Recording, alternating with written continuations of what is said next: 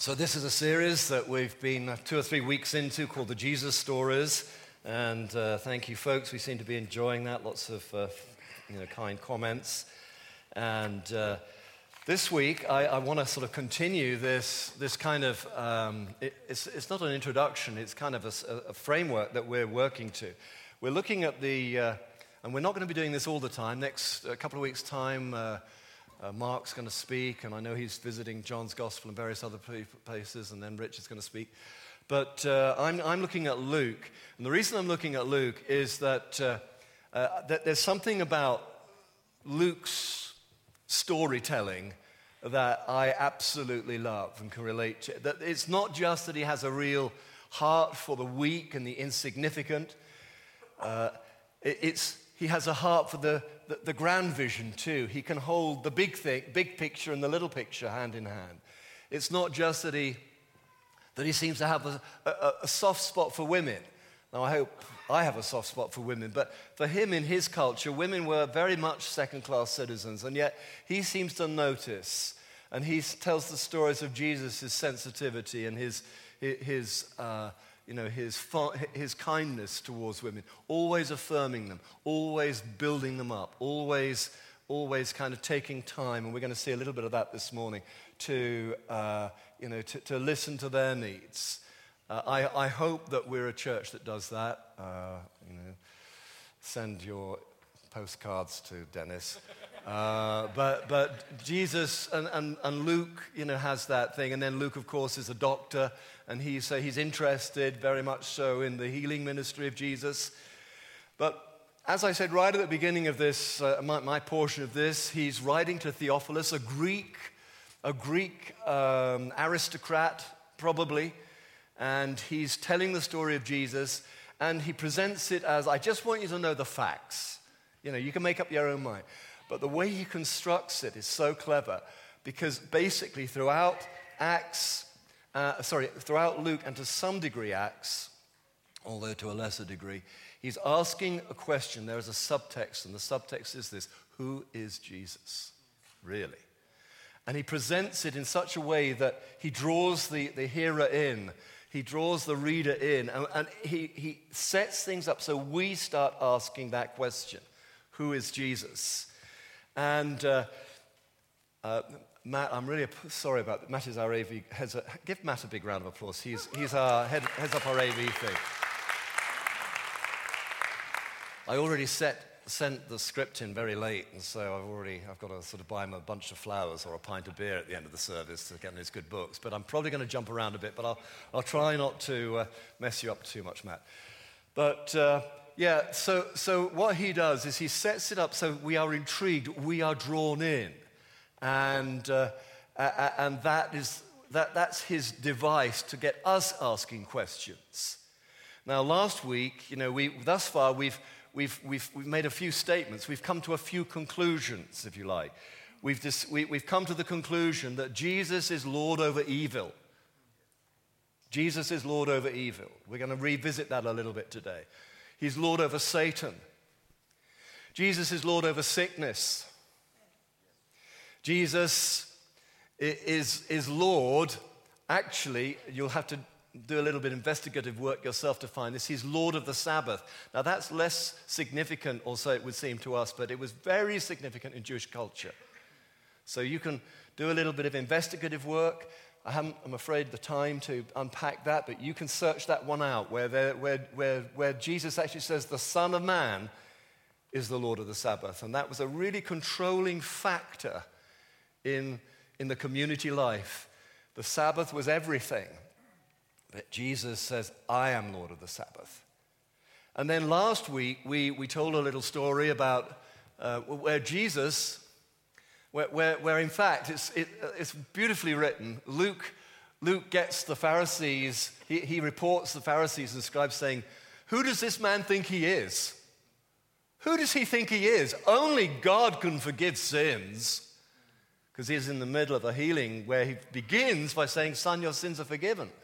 And that really rankles them. But actually what happens then is that Jesus turns to them, knowing their thoughts, knowing what they're thinking, and whispering to one another. He says, can I ask you a question? And he said, what's easier to do?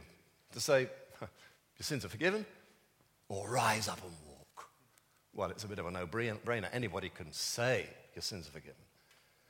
But then he says, so that you know that the Son of Man has authority to forgive sins, he turns to the man and he says, get up and walk. And the bloke jumps up. Wow! And the crowd went wild. Everybody go like that. You find it quite freeing, really. Apparently, Rich Statler doesn't think so. No.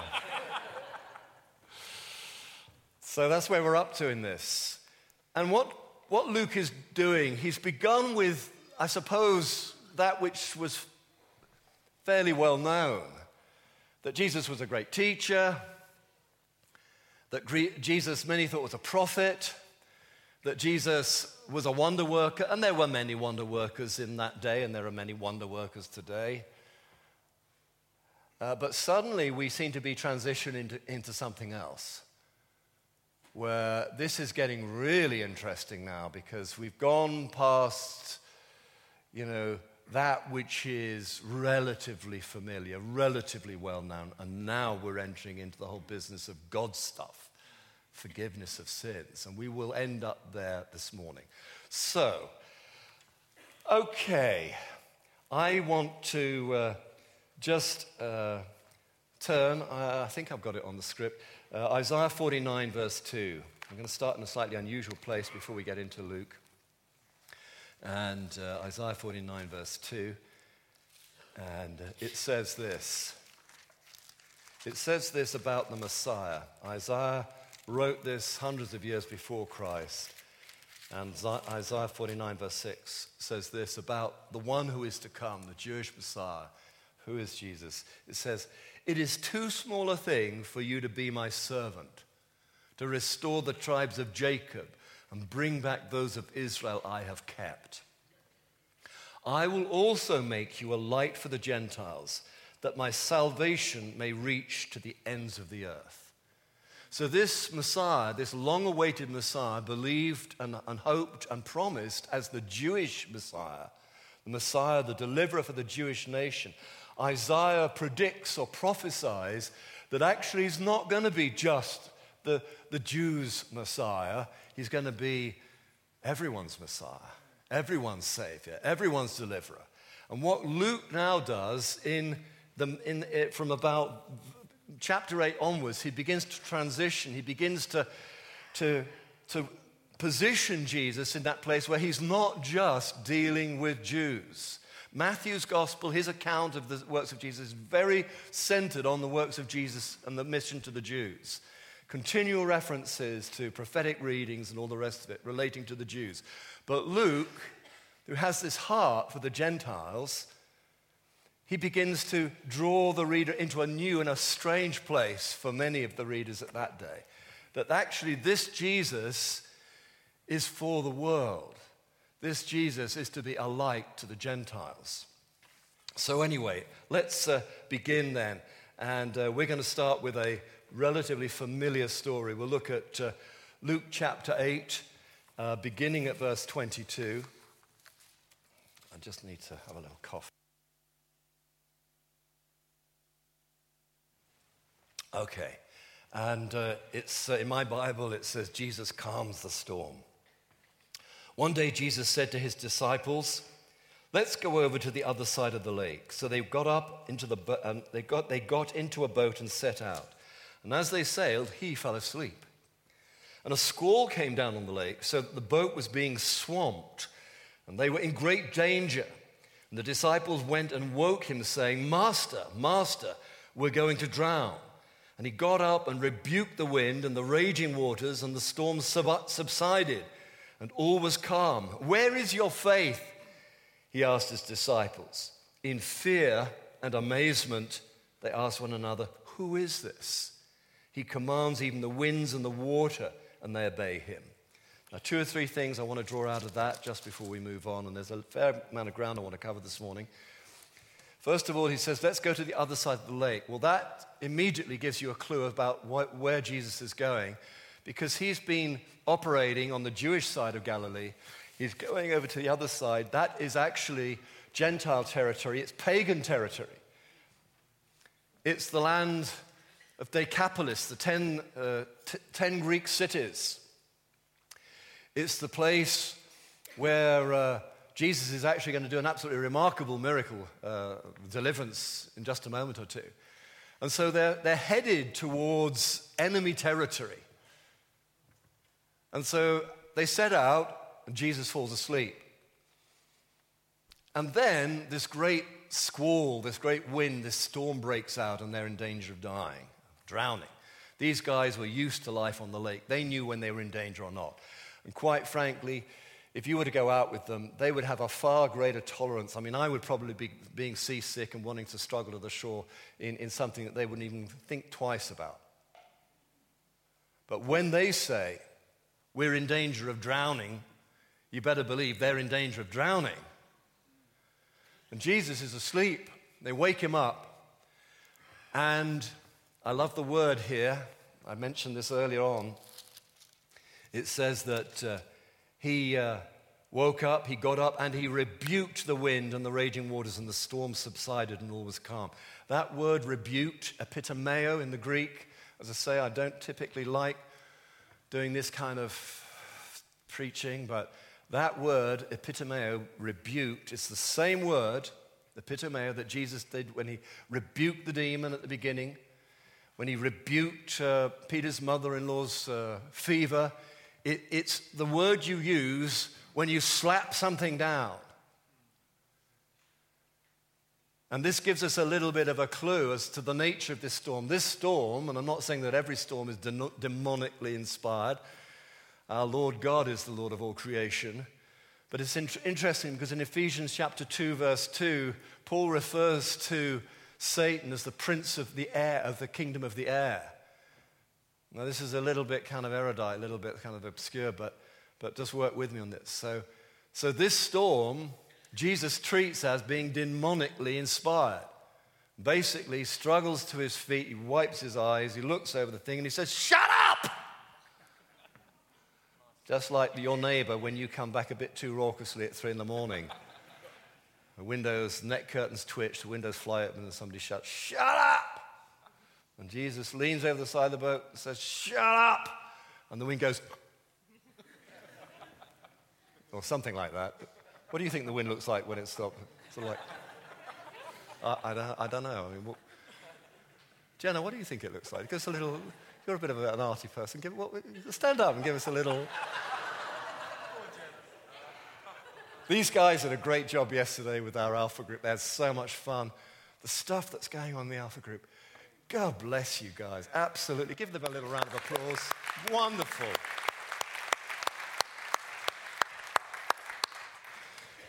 Anyway, it stops, and and the disciples, boy, are they on a steep learning curve. They started with this guy who they thought was a really hot teacher preacher, the new guy in town, the sort of alternative comic kind of thing, the sort of fringe rabbi type, and it's really cool and really hip, and they're on the road with him, and then he starts doing this stuff, and whoa, that's pretty cool. And now he's shouting at the storm, and it does what he says. And not surprisingly, it says, they say, "Who is this man?" But he gives them a little rebuke. He says, "Where is your faith? Where is your faith?" Well, if I was in a great big storm like that, I would be fearful, wouldn't I?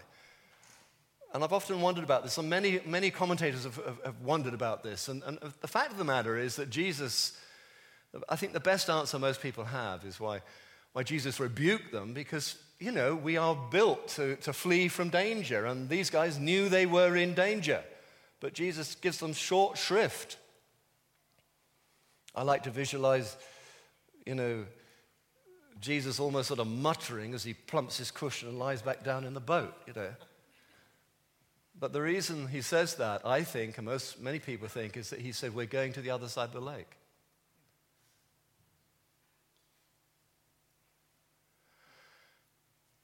And I've had to sort of hold on to that kind of thing, that kind of statement, What did God say to us, What did God say to us? When Felicity and I first started the church with the kids, and a few months in, and we were just exhausted. We were running 2.5 jobs each, two and a half jobs, and then doing the church, and we were just exhausted, and we'd run out of money and everything, and we were ready to jack it in, but it was a case of what did God say? And God said, go to St. Albans and plant a church. And you have to make a decision. You can panic, you can flee, you can run home crying, although there was no home to run home to because we'd burnt our boats basically. But basically you have to remember, you have to, this is why I love journaling, and I do it sort of sporadically, but I do encourage you to write down the things that God has said to you. I mean, there's folk in this church who I've been praying with about issues in their life for 25 years, and it's still not resolved yet. Sometimes it really is a long haul. But the truth of the matter is, if God said it, well, then it will be. So hang on in there. If Jesus has said something's going to happen, and if Jesus said he would establish us in this city, well, he would establish us in this city. If Jesus said we would get these buildings done, we would get these buildings done.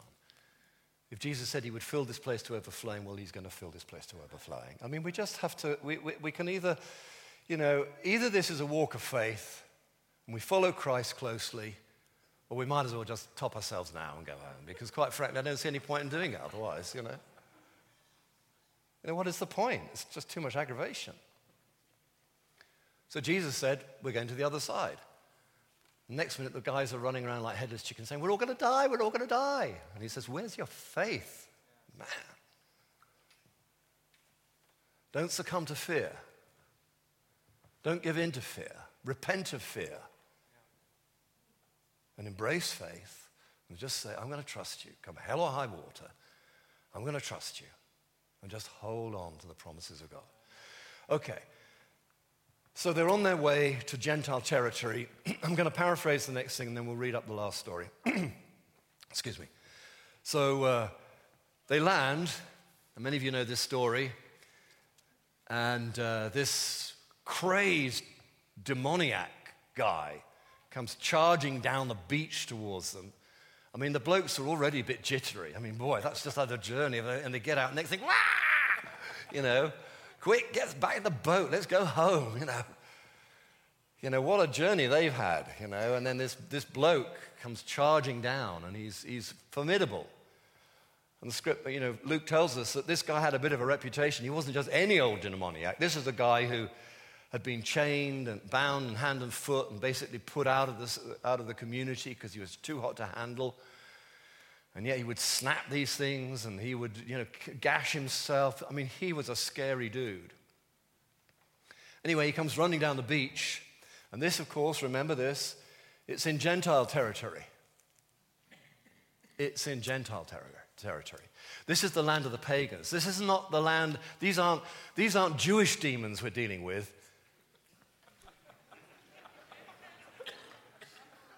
These are the nasty ones.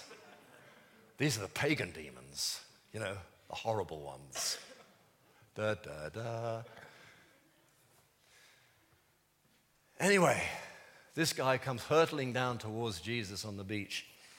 And if I remember the text correctly, he falls at Jesus' feet and he says, do not cast us. What do you want with the Son of God? Are you going to kind of destroy us again? You remember a couple of weeks ago I taught about that? 1 John 1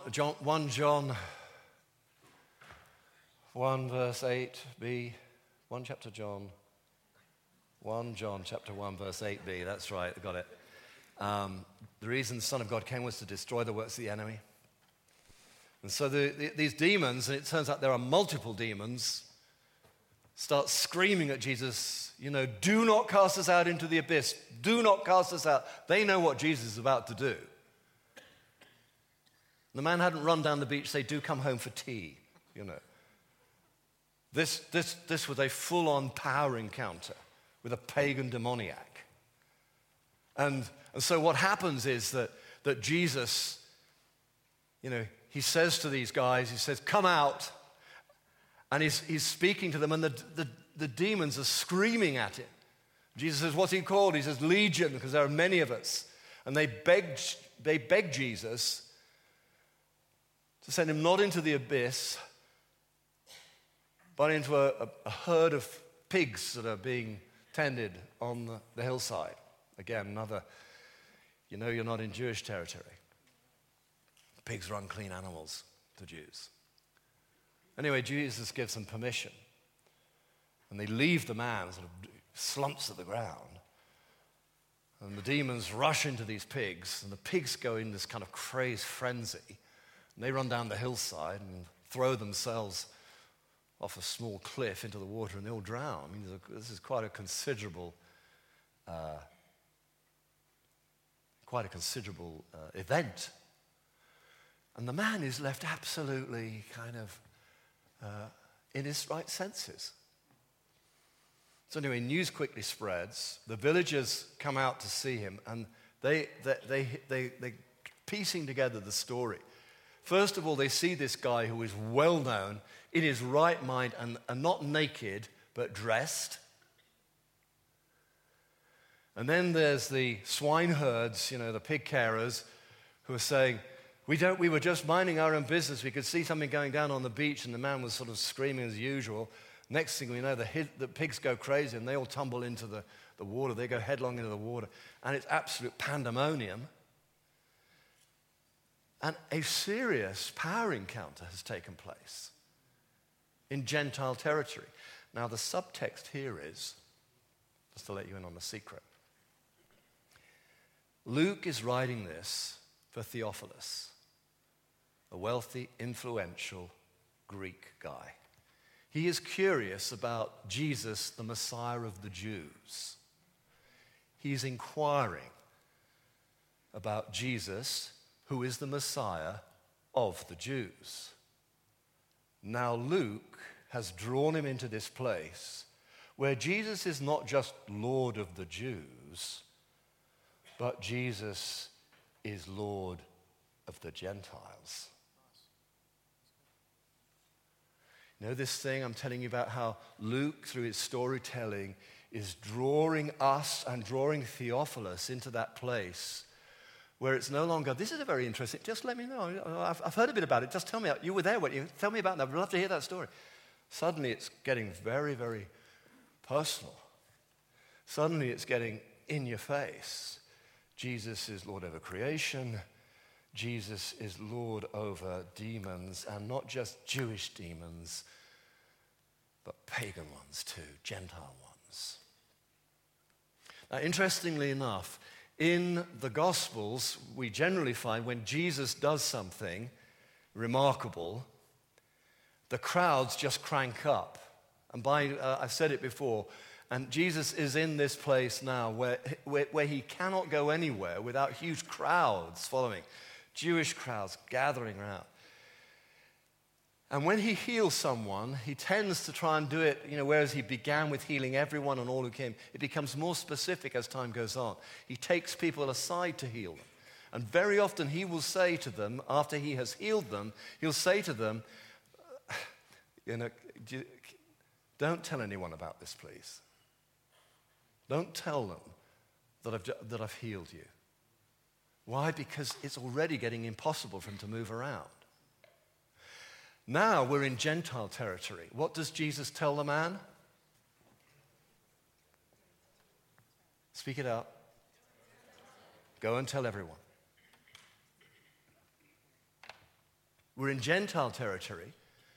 Jesus says to the man, go and tell everyone what God has done for you. Go and tell everyone.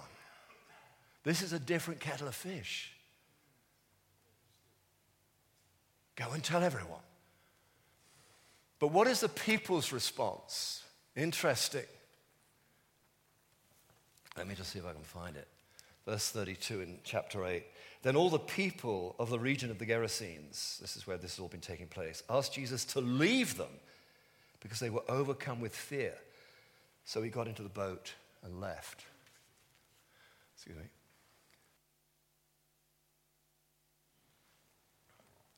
So what's happening here is that, you see, the Jews have this mentality. They're all looking for the Messiah. And the big question that is going around, although very few people, if any, know quite what the Messiah will be like.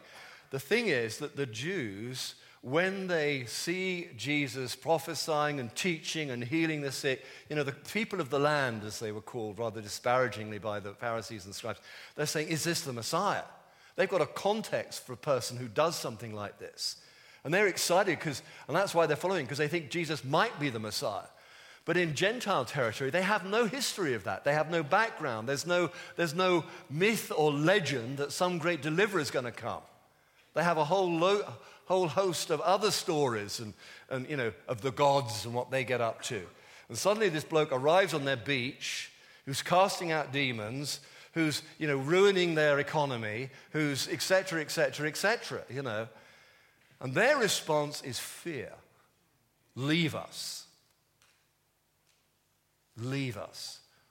Now, I just want to pause there. From personal experience, I have, over the years, witnessed to many, many people about my faith in Jesus Christ. And I have often met a particular kind of person who's ambivalent, pleasant, not threatened, not just kind of interested. And they'll sort of ask a few polite questions, and I'll try and answer those politely. And then time goes on, and they get drawn in a little bit. Maybe they'll come to church once or twice, or they'll maybe do an alpha or something like that. And all of a sudden, something happens. Suddenly, the Jesus that they heard of and that they can keep well at arm's length suddenly is in their face.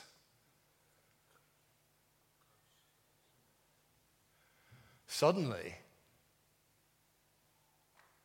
what was a historical, Jesus is a historical figure, that is well known. Somebody who was a historical figure, and many people, believe in him as a Christian and aren't they childish, suddenly something happens. Suddenly they have an encounter, or they have an experience, or something happens where suddenly this Jesus is up close and personal. And at that point, just when I'm thinking, yes, way to go, God, they disappear.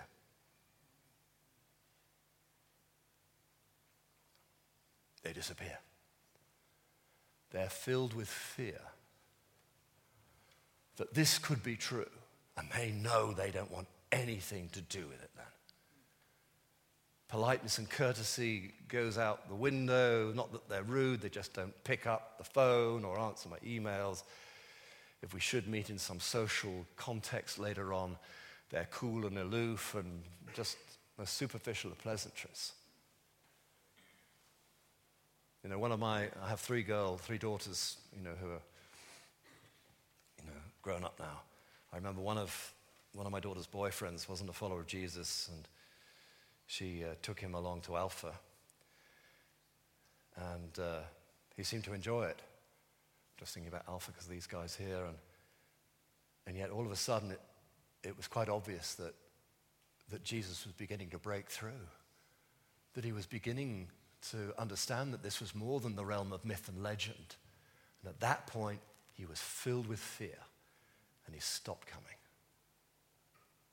They don't want Jesus. And fear is the enemy of faith. They embraced their fears and abandoned faith.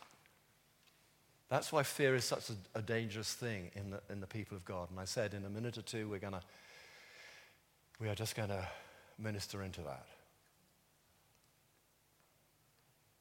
Let's read on. Let's see if I can do one more little section before we pray.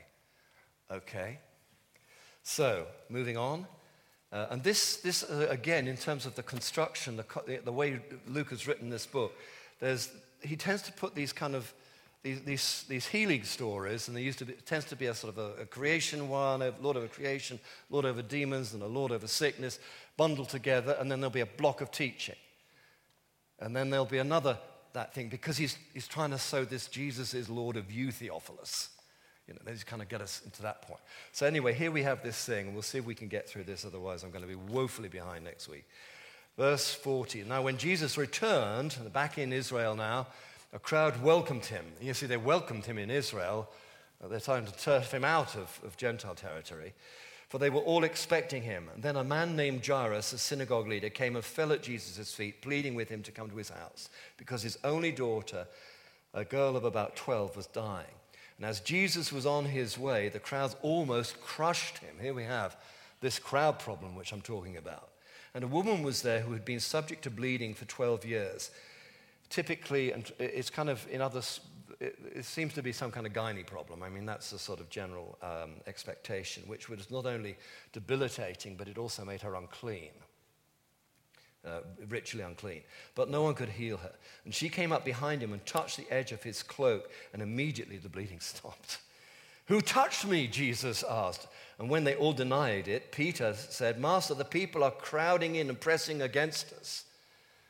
You know, they're sort of in these narrow streets, they're all jostling, and suddenly Jesus stops and says, "Who touched me?" Like everybody's touching everybody. It's ridiculous, you know.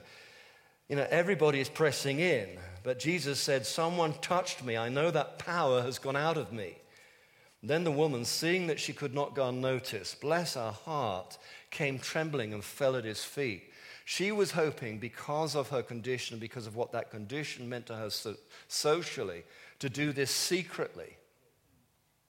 It wasn't a kind of, can I have an appointment, Jesus? When surgery open, can you get to it? This was something she wanted kind of to do quietly. But now she realizes that she's in trouble, or so she thinks. She came trembling and fell at his feet, and in the presence of all the people, now she blurts it out, and everybody knows. She told why she had touched him and how she had been instantly healed. Then he said to her, and this word is carefully chosen, he says, "daughter." Not outcast, not how dare you, or what do you think you're doing, or you're a woman and you're unclean and you presume to touch me. That would have been, the justifiable response. What he says to her is daughter. That's a relational thing. Daughter, your faith has healed you. You put your faith in the right person. We may be subject to all manner of fears and difficulties and challenges. We must put our trust in Jesus. That's the place to present it. Verse 49, while Jesus was still speaking, someone came from the house of Jairus, the synagogue leader. "Your daughter is dead," he said. "Don't bother the teacher anymore." Hearing this, Jesus said to Jairus, "Don't be afraid, just believe, and she will be healed." Boy, this ought to be good. When he arrived at the house of Jairus, he did not let anyone go in with him except Peter, John, and James, and the child's father and mother. And meanwhile, all the people were wailing and mourning for her. There's this sort of Middle Eastern, we still see it in those cultures. In a village, a small town, when somebody dies, it's a community event. In fact, if you're a bit light on relatives, you can rent a crowd that will come and weep and wail for you. All hell breaks loose. It's all. That's the culture. And Jesus says, "Stop wailing. She's not dead but asleep." And they laughed at him, knowing that she was dead. This is an interesting one, isn't it? Maybe she was asleep. Maybe Jesus knew that she was asleep and wasn't dead. Those cultures, though, know when someone's dead. We aren't in touch with death in quite the same way. I know that we have people sitting here this morning who've been very in touch with death within the last 2 or 3 weeks. We're praying for you. We've lost loved ones.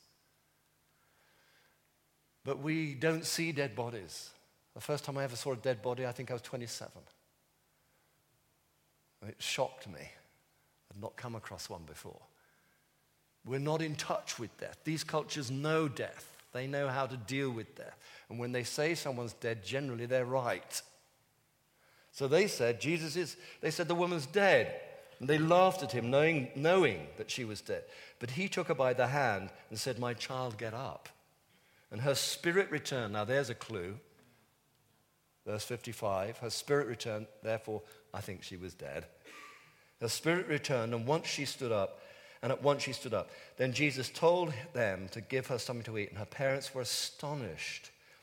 Isn't this interesting? But he ordered them not to tell anyone what had happened. Back in Jerusalem, back in Israel, telling the Jews, keep it quiet, please will you keep it quiet. Now we're transitioning here. We're in this sort of, I want to say twilight zone, because you know what I mean, but it's not twilight zone. We're coming into the sunlight zone. We're moving from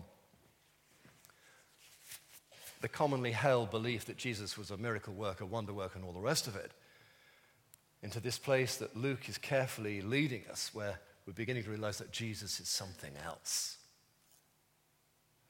Forgiving sins last week, raising the dead this week.